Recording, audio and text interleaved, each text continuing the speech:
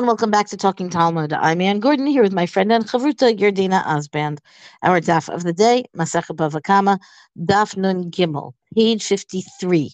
I want to start, I guess, midway down Amud Aleph, where we have an answer to a question that emerged in the previous Mishnah about the ox that falls into the pit because of the noise of the digging of the pit, right? That something in that startles the animal. And we saw that there's a distinction between if the animal falls forward or falls backward. So here the Gemara begins with a citation from the Mishnah, really. Amar mar nafal lefanav mikol hakriya chayav. If the animal fell forward from the sound of the digging, then the owner of that pit would be liable. The Gemara says, but why is that so? Nema koregaramli. Maybe it's the digging that caused the animal to fall, and then that's not the pit that caused the animal to fall, in which case the owner of the pit would not be on the hook. Amar Rav Shimi bar Ashi, Hamani. Rav Shimi bar Ashi says, well, who is this mission in agreement with, right? Whose position is it following? Rabbi Natan he. So the Gemara says, it's akin or lines up with Rabbi Natan's views, the Amar, because he's the one who said Baal Habor Hazeka Ka'avid, the owner of the pit. Let's say this in English, right? The syntax is completely Gemara syntax, right? The owner of the pit causes the damage by that digging. And therefore, if it's in a situation where you can't get the payment from the digger, then you have to turn to the owner to get the payment. Maybe it's not ideal, right? But he has contributed to this hazard, which is why the animal is now injured, or for that matter, maybe dead. And the issue is paying back the owner of the animal. So the Gemara goes on. Titania, shorsha dachafet chavero labor. What happens if you have an ox that pushed another ox into a pit? I don't know how common this was as a situation. Baal ashur chayav. So then the owner of that first ox is liable for the value of the second ox. Baal habor patur. But the owner of the pit itself is exempt, right? Meaning the damage that was caused to the second ox is because of the activity of the first ox. And then that's not, I mean, yes, the pit is there and it's part of what enables the full extent of the damage to take place, but it's not quite fair to blame the pit itself when the first ox, really bumped or pushed the second ox. Rabbi Natan Omer, Baal Hashor Mishalem Mechatza, Baal Habor Mishalem Mechatza. Unless you're Rabbi Natan. Rabbi Natan says, no, the owner of the first ox will pay half the amount, and the owner of the pit pays the second half of that same amount, right? Meaning the idea being both elements contributed to the damage that was caused to the second ox. The Gemara goes on. Vahatanya is going to, kind of elaborate or clarify on Rabbi Natan's opinion. Rabbi Natan Omer, Baal Habor Mishalem Shlosha Chalakim Uval Ashur Rivia. He says it's not that they're splitting it evenly. He says rather, if we're talking about the case where an ox pushed another ox into the pit, then the owner of the pit pays 3/4, and the owner of the ox, it seems, should pay 1/4. Lo kasha. I mean, that seems like maybe that's not quite fair. Lo kasha ha batam ha bamuad. And the answer is no. That's the distinction that's going to be in this Rabbi Natan's view.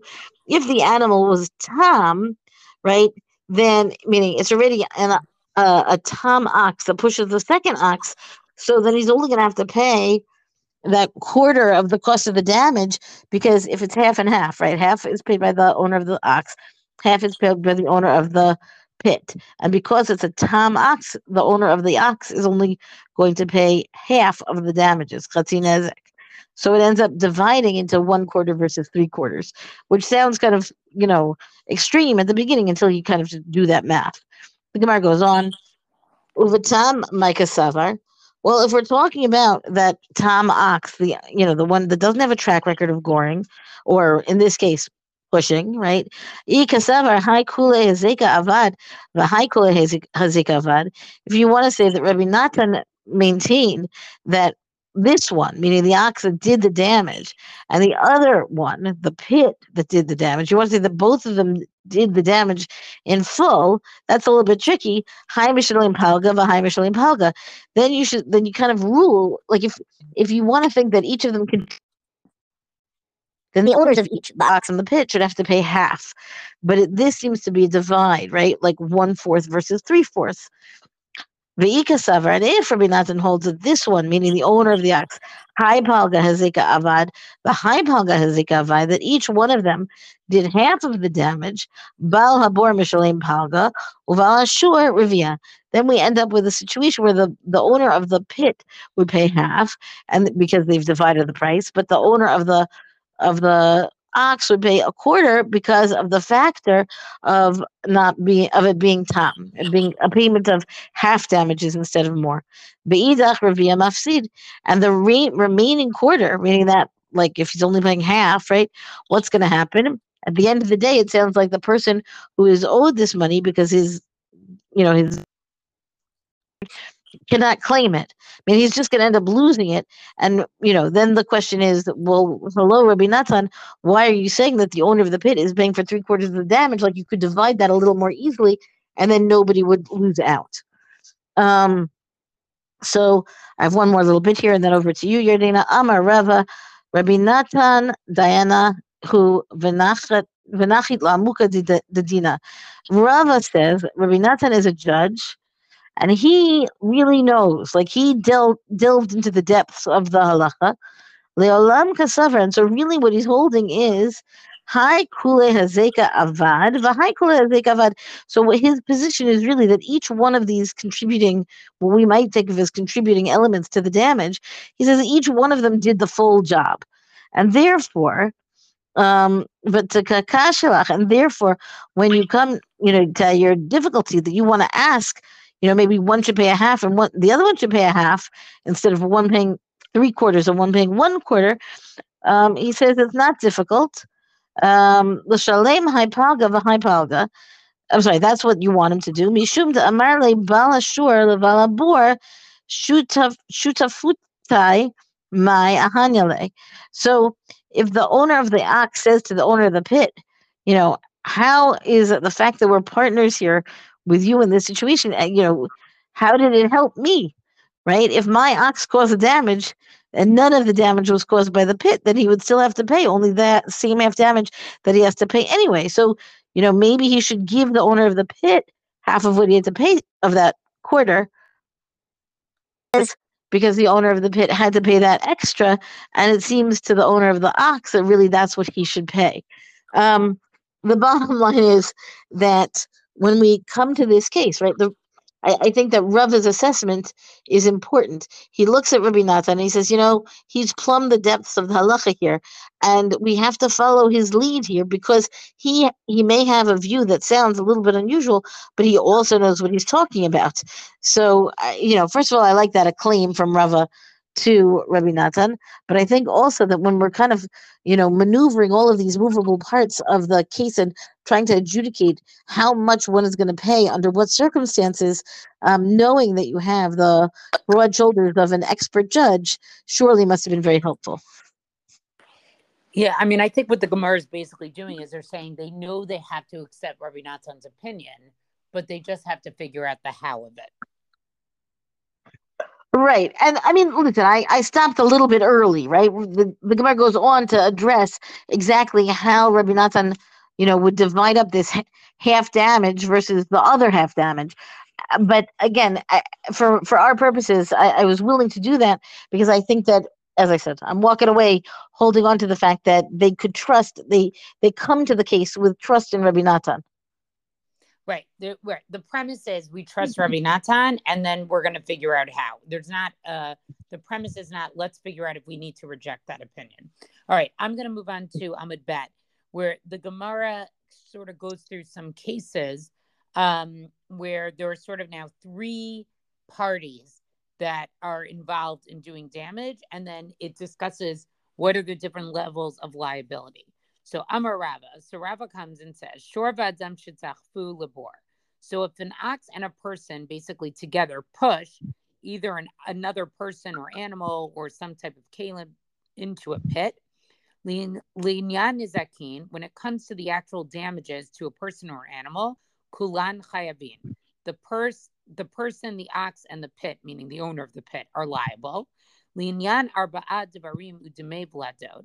Regarding the payment of the additional four things, right? So we've talked about that there are different things that the person who does the injury is liable to pay, right? Tsar, which is physical pain, ripui, which is healing, uh, shevet, which is unemployment, boshet, which is humiliation.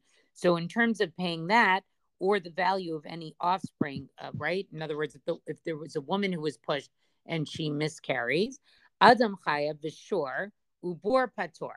So the person and the ox who pushed that person, they're Chayav, but the pit, meaning the owner of the pit, is exempt, right? The owner is actually is actually going to be Adam Chayav Vishor Bor Pator. The person is Chayav, but the owner of the shore, the board, they are Pator. Right? They only pay for the actual damages that occurred, but not for any of these secondary things.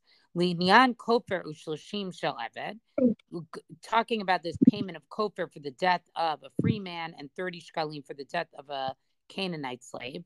Shor chayav adam ubor pturim. The shore in this case would be chayav, but the person and the owner of the pit, they are prator. Those are not things that they would have to pay. Now remember, the ox is only going to be chayav if it was muad, and the person doesn't have to pay kofer because he actually would be possibly subject to the death penalty. And so therefore, if you get the death penalty, you don't pay any monetary, you don't pay anything monetary. But let's say he was even exempt from the death penalty. He wasn't warned in advance, so he can't be put to death. He's also still exempt from paying because when he does something that could have carried out the death penalty, this was on Lamed Hey, was on that Amud. If it's done intentionally, right? If he would have been liable the death penalty had he had been warned and it was done intentionally, then he could have, then he would have gotten the death penalty. So he still would be exempt from getting even though he's exempt from getting the death penalty, he's still exempt from paying kofer. Kofer is only paid if it's real accidental death. Linyan kelim v'shor pisule hamuktashim. So in terms of paying for the actual utensils or for an ox that now became disqualified for an offering, right? One of these objects is pushed into a pit. Adam v'shor chayavim v'bor pator.